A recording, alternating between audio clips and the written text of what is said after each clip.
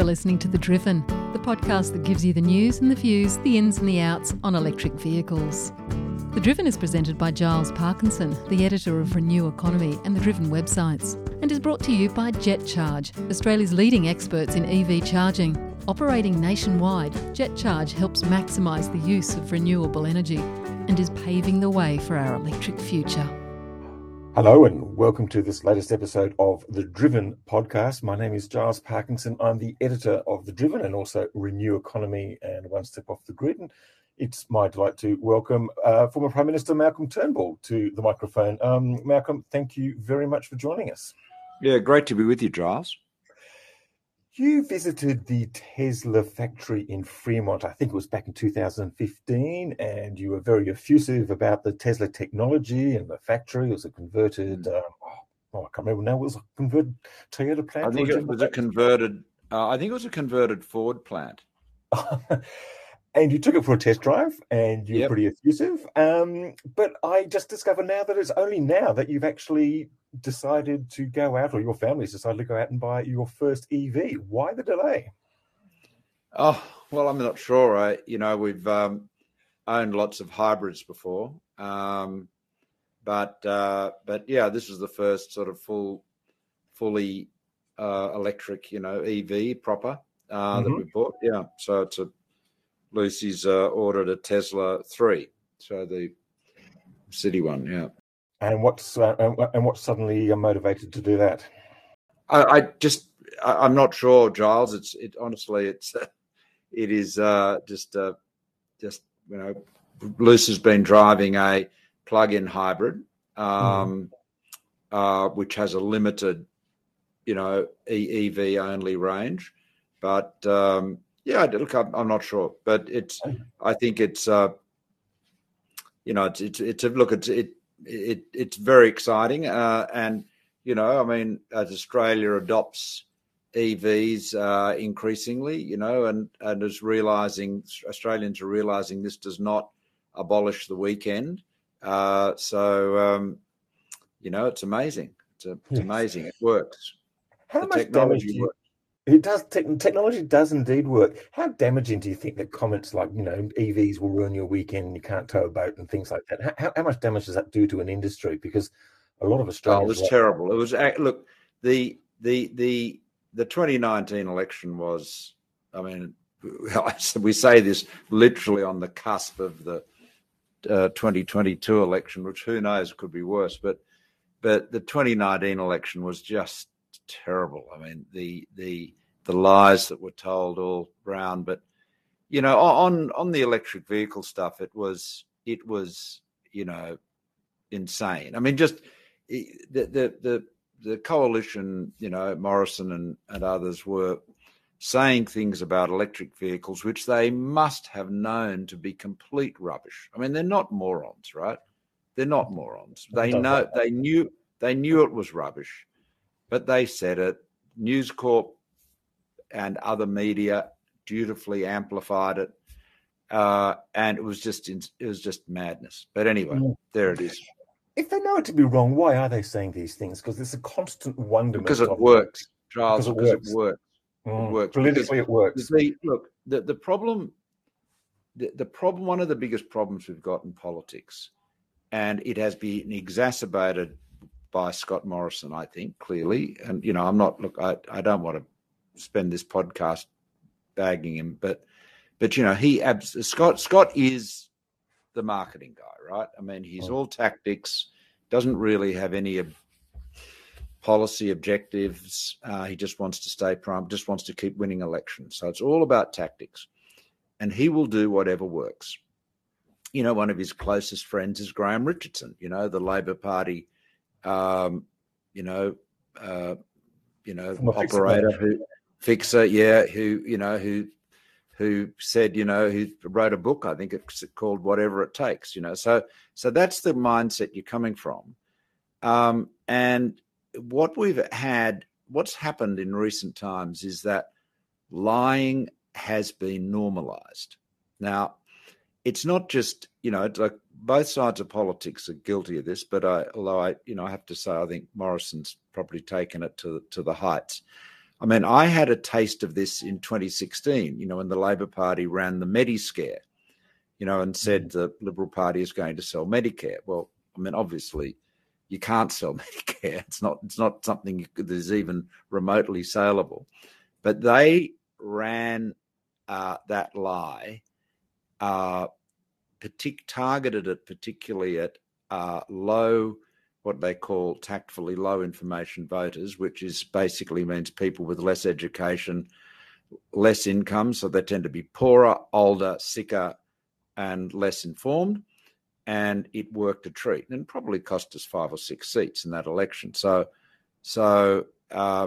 now what happened was that the mainstream media, 7:30 report and so forth, called it out.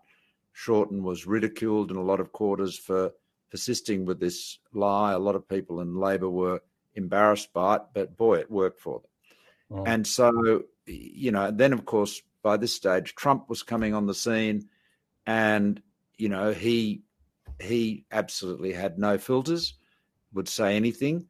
And then you got that in 2019 with the EVs, the lies about electric vehicles. And I think I'll make this point. I think that a lesson from that is that particularly if you're a business or an industry, and you are naturally reluctant to get involved in the middle of a political contest because A, you're not politicians, and B, you have to work with both sides, and you recognise that over time, there'll be one party in and one party out, and then they'll swap sides, and so you don't want to get into a partisan situation. But what the point you flagged at the outset is a very powerful one, because I think that election did a huge amount of damage to the credibility of electric vehicles in Australia. It really hurt the industry. It was obviously, bad from an environmental point of view. And, really the EV industry and the EV companies, particularly Tesla, should have been coming out very loud and proud and just saying bullshit. Mm. So we're not telling you how to vote, ladies and gentlemen, but what the Prime Minister just said is bullshit. And just call it out and put the facts on the table. I mean, obviously you can't just say bullshit and walk away. You've actually got to say why it's bullshit. Mm. But I think the other thing I'd say, I'd just throw this in as an observation. There used to be in politics a view that when you were faced with an outrageous claim, that was self-evidently, or you thought was self-evidently exaggerated or over the top or whatever, you were better off not responding to it and letting it go through to the keeper, because if you did respond to it, you will increase its salience. You'll give it oxygen. Now, that was actually the advice I was getting from very experienced pollsters and, political gurus in the 2016 campaign about Mediscare. And we realised that was wrong. In the age of viral information, in an age where lying has been normalised, in an age where a lot of people seem to be happy to be paid to be lied to, falsehoods will just go completely viral. The old saying used to be, a lie is halfway around the world before truth has got its boots on. Well, it's not halfway around the world; it's around the world 20 times now. And so I think when those sort of falsehoods are brought up, I think and was brought up about an industry or a company, you can't be merely mouthed about it. Even if it is in the middle of an election, you've got to be prepared to come out and say, this is wrong. I don't care whether you're the Prime Minister, the Leader of the Opposition, or the Minister for, whatever. What you're saying is false for the following reasons, A, B, C, and set them out. It's interesting that we've actually seen some high-profile businessmen do exactly that over the last couple of years. We've seen Mike Cannon-Brookes, for one, the tech billionaire, It's been Andrew Forrest as recently. It's been and very, Andrew very Forrest, of blunt. course. Yeah, Disclosure totally. there that you're chairman of Fortescue Future Industries. How important is that? Because both Cannon-Brookes and Forrest, they've actually gone out and they've actually said, this is bullshit. We're challenging this. This is wrong. We've got to go the other way. Well, yeah, I think it is important.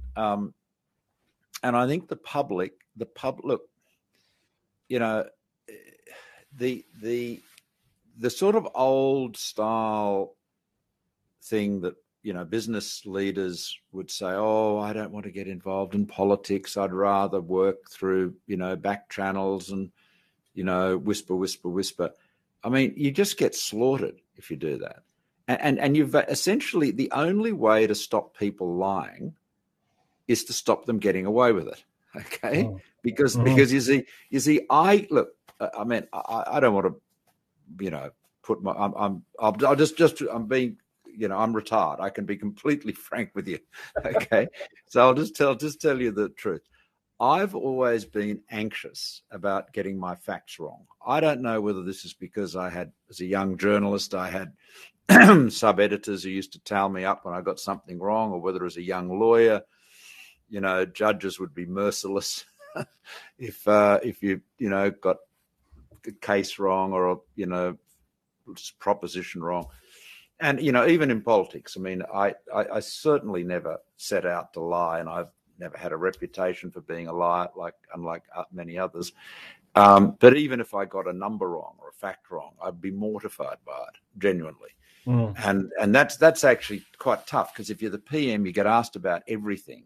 You can be asked about anything, anytime. So, you know, it's not just the price of milk, but, you know, like detailed things about, you know, defence procurement or whatever. Anyway, now what I've noticed, so I cared about it.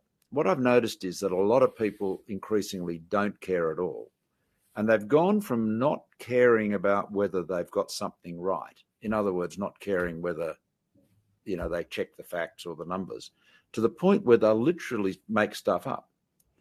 And the only way to stop that is to have consequences. And that means you've got to call people out and actually, but when you call them out, you've got to put out the proof points, and you've got to do it fast, you know, so you need to be using social media and also direct digital channels, you know.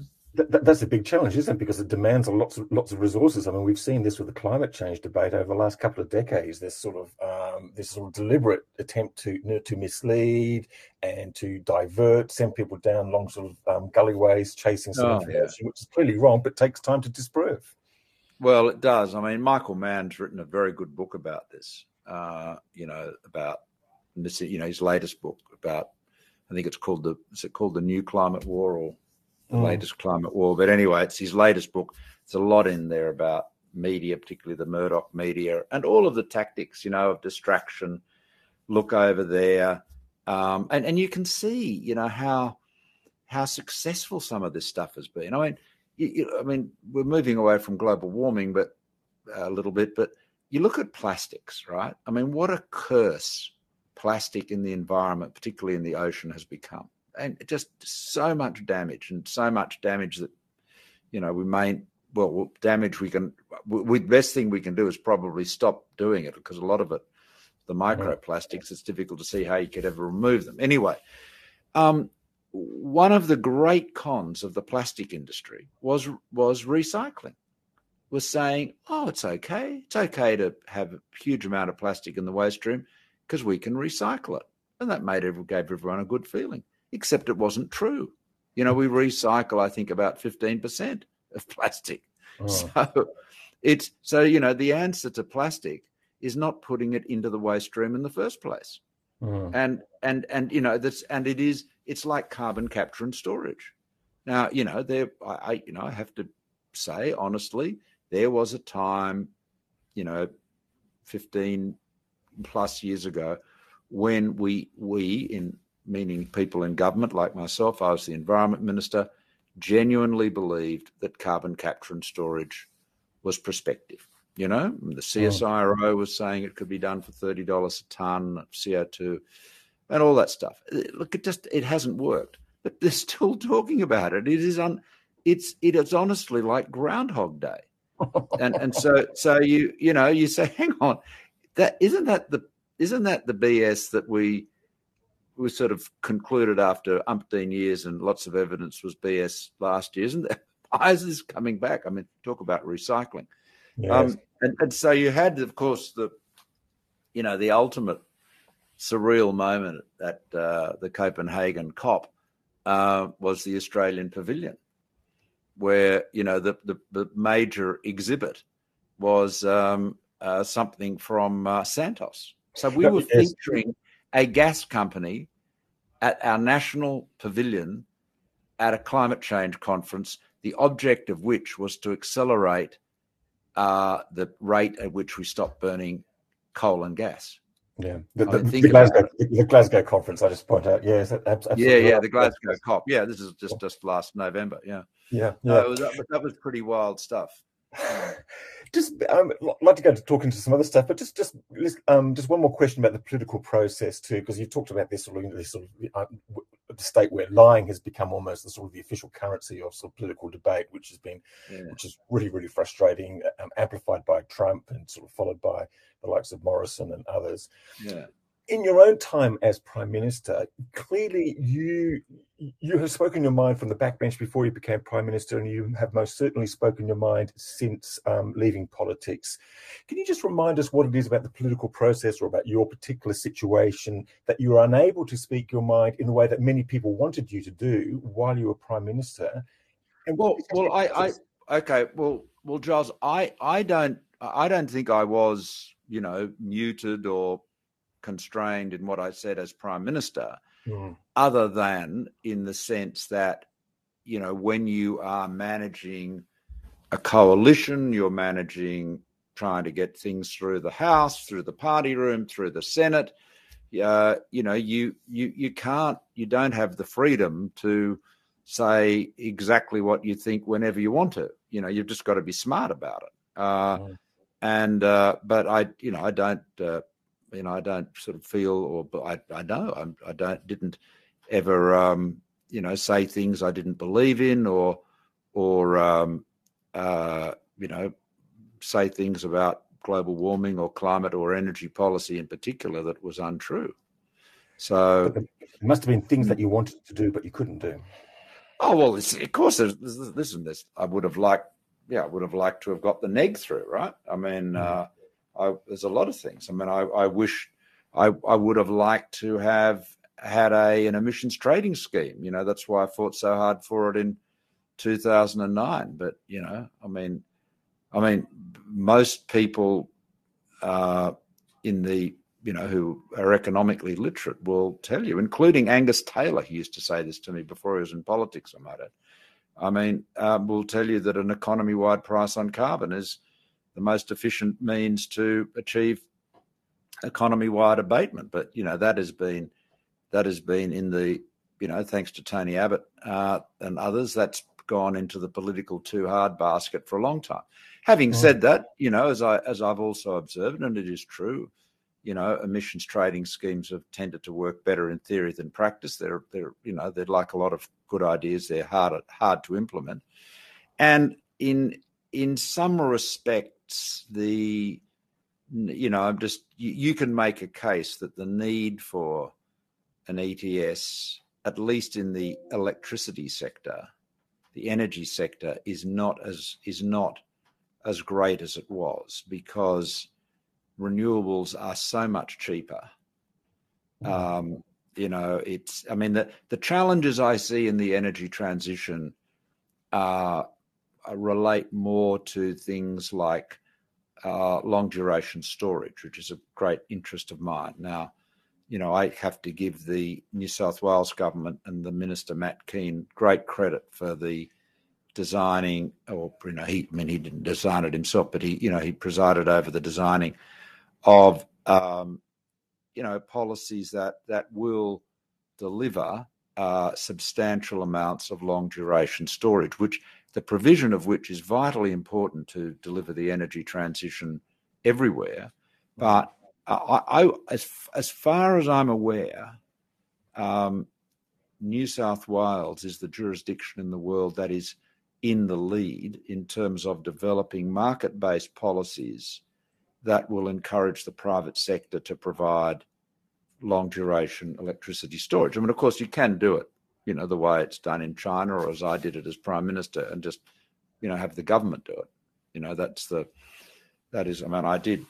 I did socialise the means of productions, or nationalise the means of production when I nationalised Snowy Hydro, but an unusual thing for a Liberal Prime Minister to do. But that was sui generis. So you've got to have a mechanism. You've got to basically say, okay, we're going to move into a world where there's no thermal generation, where we're not going to generate electricity from burning coal or gas. Fair enough. In Australia, where we don't have nuclear power and unlikely to have any, anytime soon, that means we actually don't have any continuous generation because we don't have run-of-river hydro. So what that means is we're going to have a lot of variable renewable energy, zero marginal cost generation, but we're going to have to be able to back that up. And unless we want to keep a lot of gas peakers, or unless we want to convert them presumably to green hydrogen, we are going to need storage. So we're going to need short-term storage, batteries. We're going to need medium-term storage, which could include batteries. We're going to need a lot of long-duration storage, which realistically can only be pumped hydro. So, and that takes time to build. So we've got to get cracking. And that's, one of the drums I've been banging. I mean, I got on the case with Snowy 2, but we're going to have to do a lot more of it. Yeah, the forecast that there's some really interesting, some really bold forecasts going around at the moment. AEMO basically sort of preparing the grid for a transition to as close as 100% renewables, possibly within the decade. Matt Keane, as you mentioned, sort of trying to get the New South Wales ready because it could possibly have 4 or even all 5 of its coal-fired power stations exiting within the next 10 years. Are you confident about what the government has needed to do is to lead and to actually sort of set those set the market design? Matt Keane has very much had to sort of intervene in the market and sort of say, okay, this is the way we're going to do it, and this is what's going to happen. It's very much been a hands-on. Look. Ultimately, Giles, this is what you've got to do. You've got to sit down and analyse the market in a world without thermal generation, and in particular without continuous thermal generation. And then say, all right, let's make some assumptions about renewables. Let's run some scenarios, where we have days, very cloudy days and no wind, what the Germans call Dunkelflaute. And then work out how much pumped hydro we're going to need, and for what durations. And then you have a competitive process to make sure that it's built. And that's what the LTESs are designed to do. So, they will deliver a large amount. I mean, and the question is going to be whether they're getting enough built or they should get more built. But, that's what emerges out of the analysis. And, AEMO is sort of supervising this. But you work out how much you need, and then you provide a underwriting capacity payment, whatever, to provide the certainty, because one of the difficulties with any new technology, and I mean, pumped hydro is not new, by the way, it's anything but it is in living memory, it's new.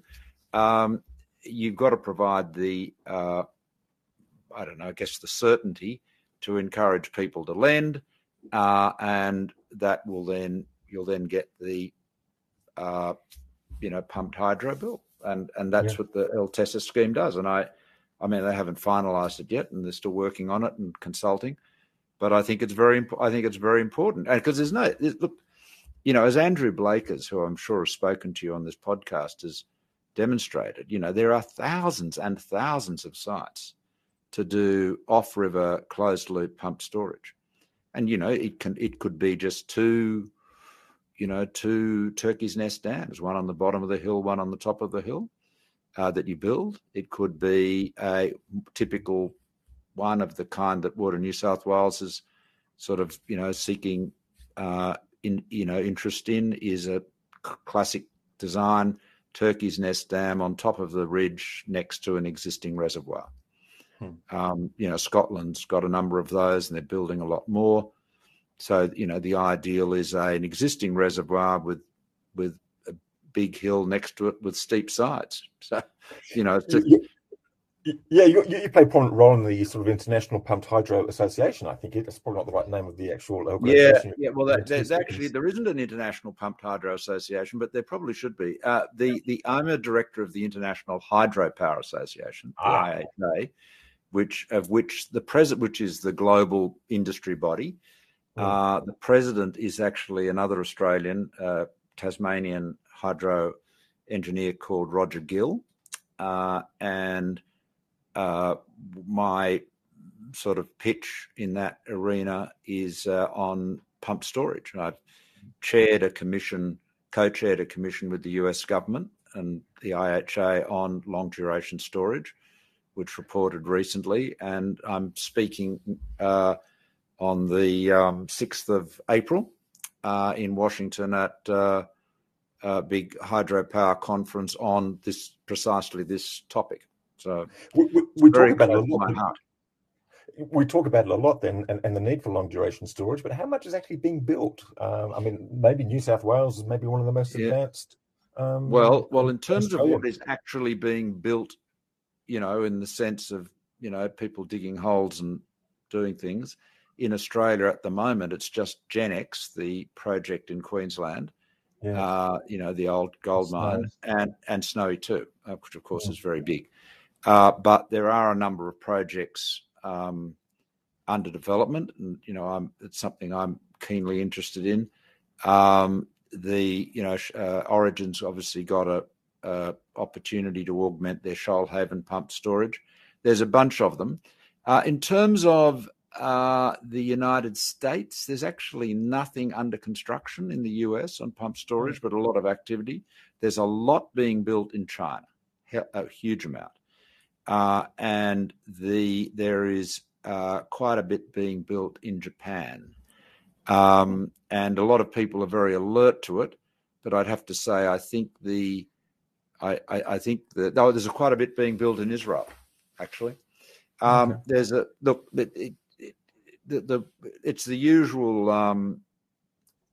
usual thing, people waking up to the necessity. I call it the ignored crisis within the energy crisis, and then they will wake up finally in a panic and start trying to do things in a rush. But the problem is that you can't, Moore's law does not apply to digging holes, so you can't, build, dams and penstocks and, underground turbine caverns, in 6 months. So anyway,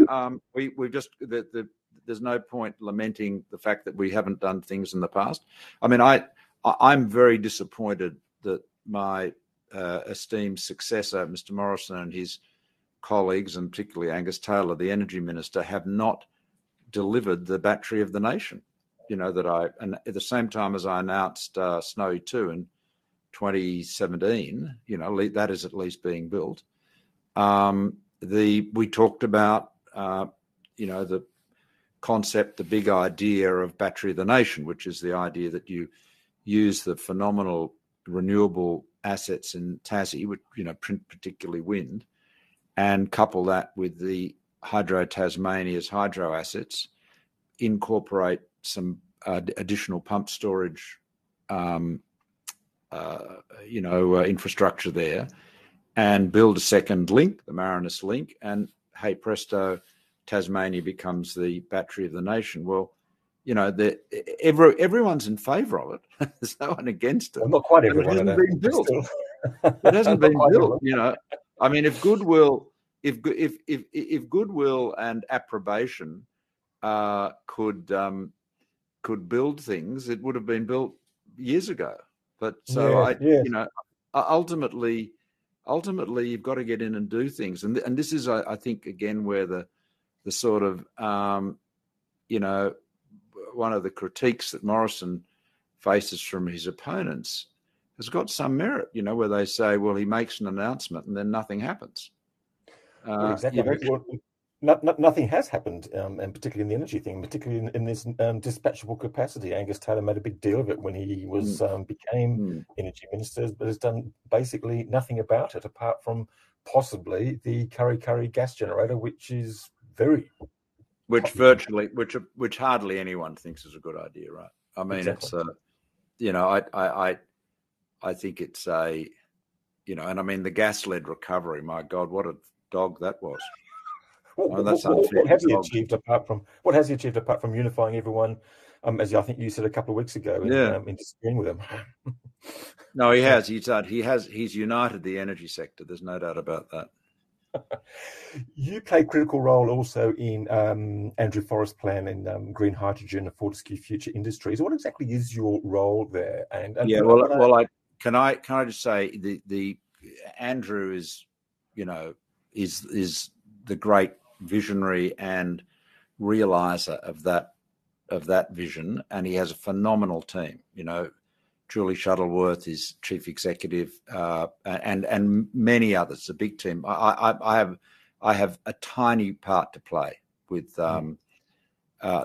I'll tell you what I am. I'm a non-executive director. I'm the non-executive chairman of Australian Fortescue Future Industries. So I'm, effectively an advisor. I'm also the chairman of the Green Hydrogen Organisation, which is like the IHA, is a global organisation, but it's a new one. And we have a CEO, Jonas Moberg, who's based in Geneva, and, a growing team and members. We've got, whole range, big European utilities. We've got Korean, industry. Hyundai's on the board. ThyssenKrupp, the steel makers, are on the board. It's developing into a big global advocacy group, and our mission is to agree and set the standards for green hydrogen. What actually does green hydrogen mean, and also to really make the case, which you would have heard me and Andrew particularly talking about this, make the case for green hydrogen as opposed to the BS of so-called blue hydrogen, which is where you take the process, steam methane reformation process of taking methane, CH4, and heating it up, superheating it up with steam in a process that gets you hydrogen for sure, but it also gets you a lot of CO2, and not to speak of the methane leakage. So it's really bad from a climate point of view. But that's how almost all of the world's hydrogen is produced.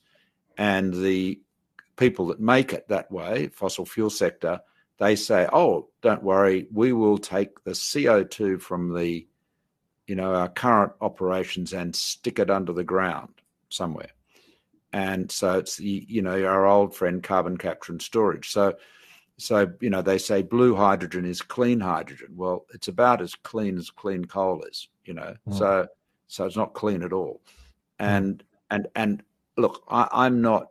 I don't want to discourage people from having a go. I mean, if CCS could ever be made to work, that'd be a good thing, undoubtedly. And there are some areas where it could play a very important role. But in terms of government policy, as we actually know how to make green hydrogen, I mean, and have done, most of us would have done it in our science classes. We're really talking about optimizing a process that's well understood, which is essentially using renewable energy to electrolyze water and split the oxygen from the hydrogen. That's it. That's what you're doing. Now, obviously, you've got to do that at huge scale. You've got to do that at much lower cost, and that's what Andrew is focused on. And that's what government policy should be supporting. But, wasting money, and in Australia we're talking about a lot of money on so-called blue hydrogen, simply so that you can keep the gas industry alive. I mean, for heaven's sake, we're trying to put the gas industry out of business. I know we need gas today. I know particularly we need it in the in the wake of Putin's invasion of Ukraine and the sanctions on Russia. But the object of the energy transition, drum roll, wait for it, ladies and gentlemen, is to stop burning coal and gas. I mean, there are other things that are part of it too, but it is to stop burning fossil fuels. And so any sort of these solutions, it's a bit like, going back to what I was saying about plastic. Someone says, we want to get plastic out of the waste stream. Okay, stop using so much plastic. Oh, no, they say. No, we'll use more plastic, but we'll recycle it. And you say, but hang on, you're actually not recycling it at all. So, we can't lose sight of the prize. And the good thing is, the encouraging thing is, we have the technology to complete the mission. We don't need to invent something. We can have a zero-emission electricity sector in Australia, and we can have a zero-emission energy sector in Australia. We've got the tools to do it. And now, I've got no doubt we'll get new tools and improved tools, and things will get cheaper and more efficient. But we can actually do it now. And so there's literally no excuse for delay. Yeah. We're probably just running out of time now. Just a couple of quick last questions, and might not be quite so quick in the end. Sure. But we're about to have an election called. What's your prediction of what's going to happen, if it's possible to predict anything in politics anymore, or what maybe should happen? Well, look, I have obviously been I've been critical of a number of the things Scott Morrison has done, and I'm a member. I remain a member of the Liberal Party. I'm a former leader of the Liberal Party, but I'm also an Australian citizen, and I reserve the right to criticise any government of any description. I haven't been nearly as critical of Scott Morrison as Connie Fierravanti Wells, I might say.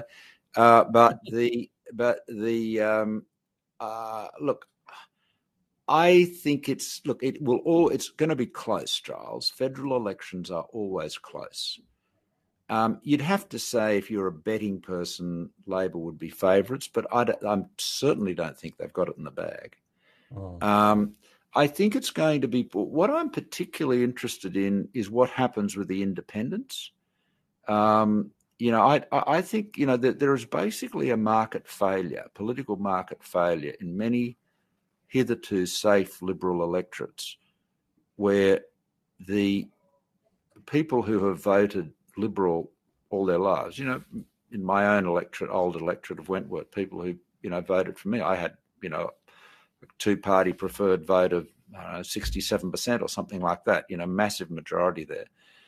A lot of those people look at Morrison and Joyce and the current government and they say, these guys don't represent our values. This is not us. And it's not because they're left-wing. It's because they're not left-wing.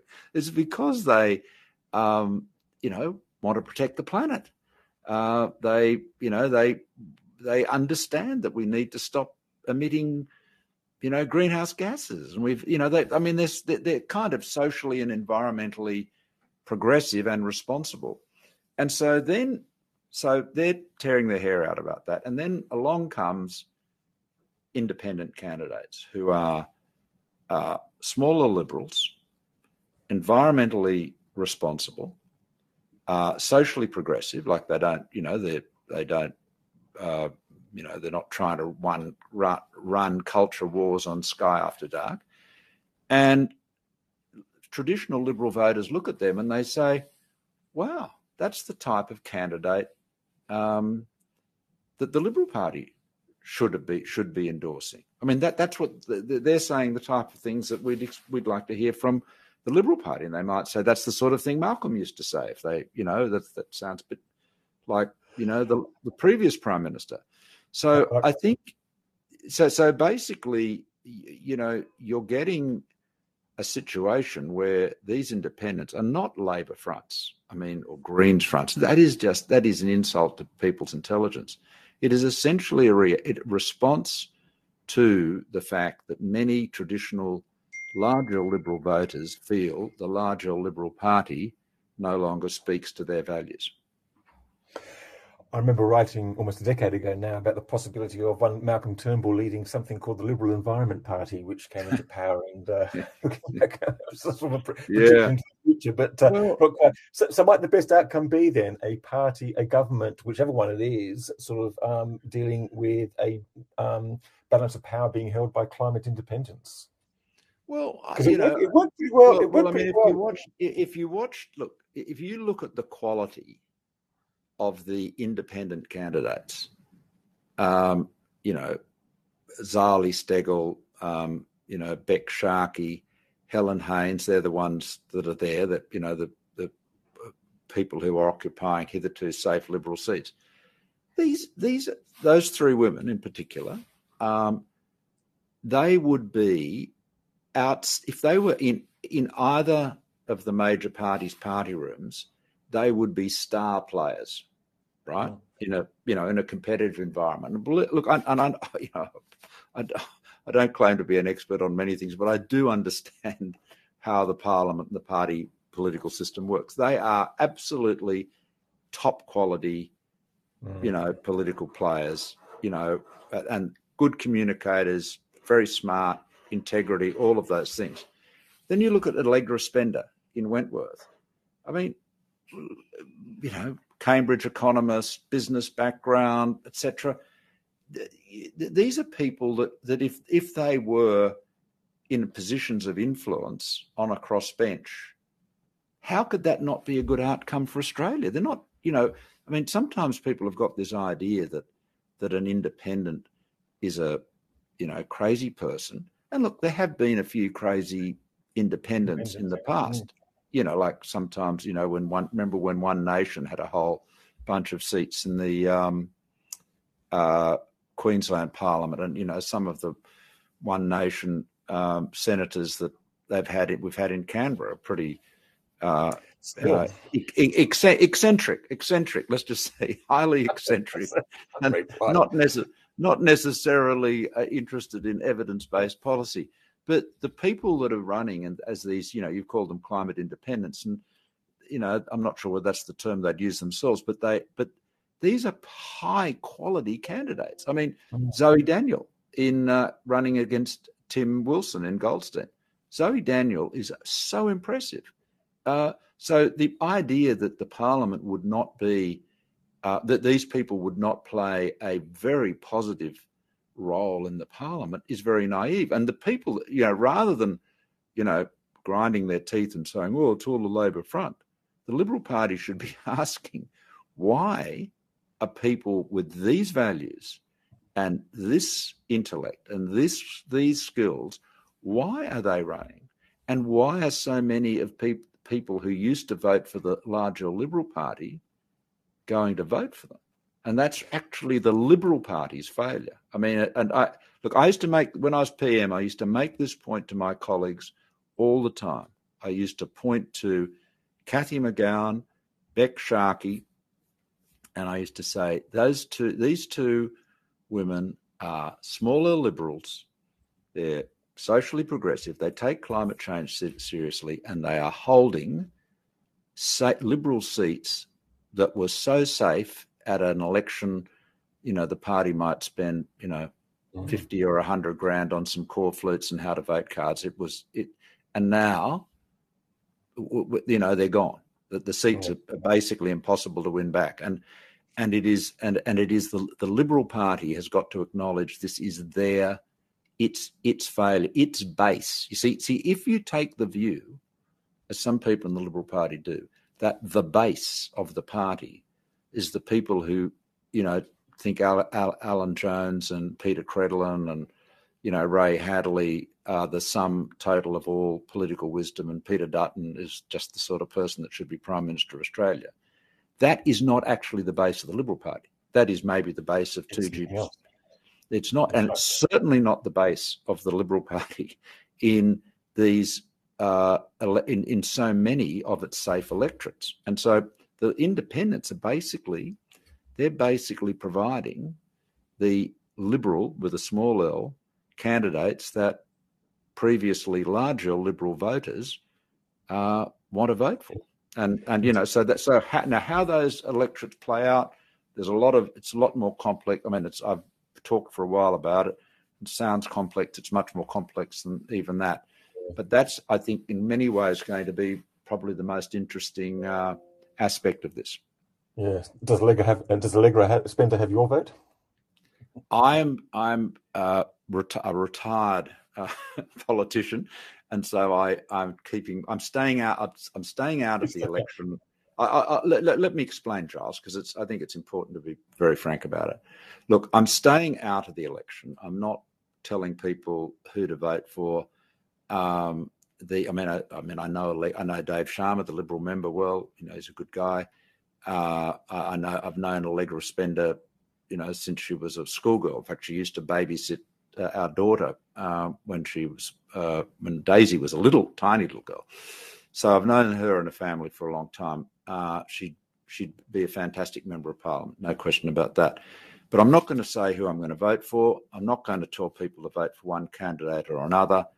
I particularly wouldn't want to get into a situation where I was, actively campaigning against the Liberal candidate in, say, Wentworth, where there are so many people who are still supporting the Liberal Party, who used to support me and work with me. So I think the best thing for me to do is, people know my views on the issues. The best thing for me to do is just to, as best I can, try to be dignified in my old age and stay out of the political contest. But I'm prepared to deal with issues, and I'll certainly correct falsehoods. And if people, I'm happy to call out a bit of bullshit when I see it.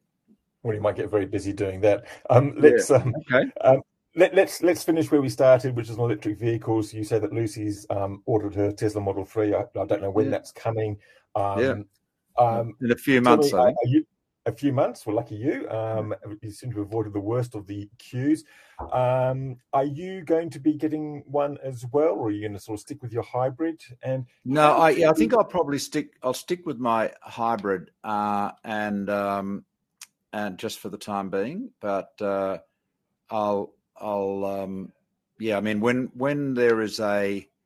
when you get a more sort of SUV. So we have farms in the Upper Hunter, and I do a bit of country driving. So when there is a fully electric big SUV or a ute or something, kind of probably not a ute, but sort of more like something that's high off the road, more of a country car that you can take on dirt roads without feeling you're ripping the bottom of it out. So anyway, to be honest, I don't drive a lot. But when I drive very rarely in Sydney. I almost invariably get public transport. I was like that before I went into politics. I was like that when I was in politics. The only time I drive really, apart from occasional trips to the city, is very occasional, is to go up to the Hunter, and I do a lot of interests up there. Oh well, let's hope that you can get one of those EVs high off the road sometime soon. Well, I'm sure we will. I mean, there's no question that's just a question of, that's just a matter of time. And I mean I've driven quite a few hybrids over the years, and they are, they're clearly it's definitely a transition technology. Okay.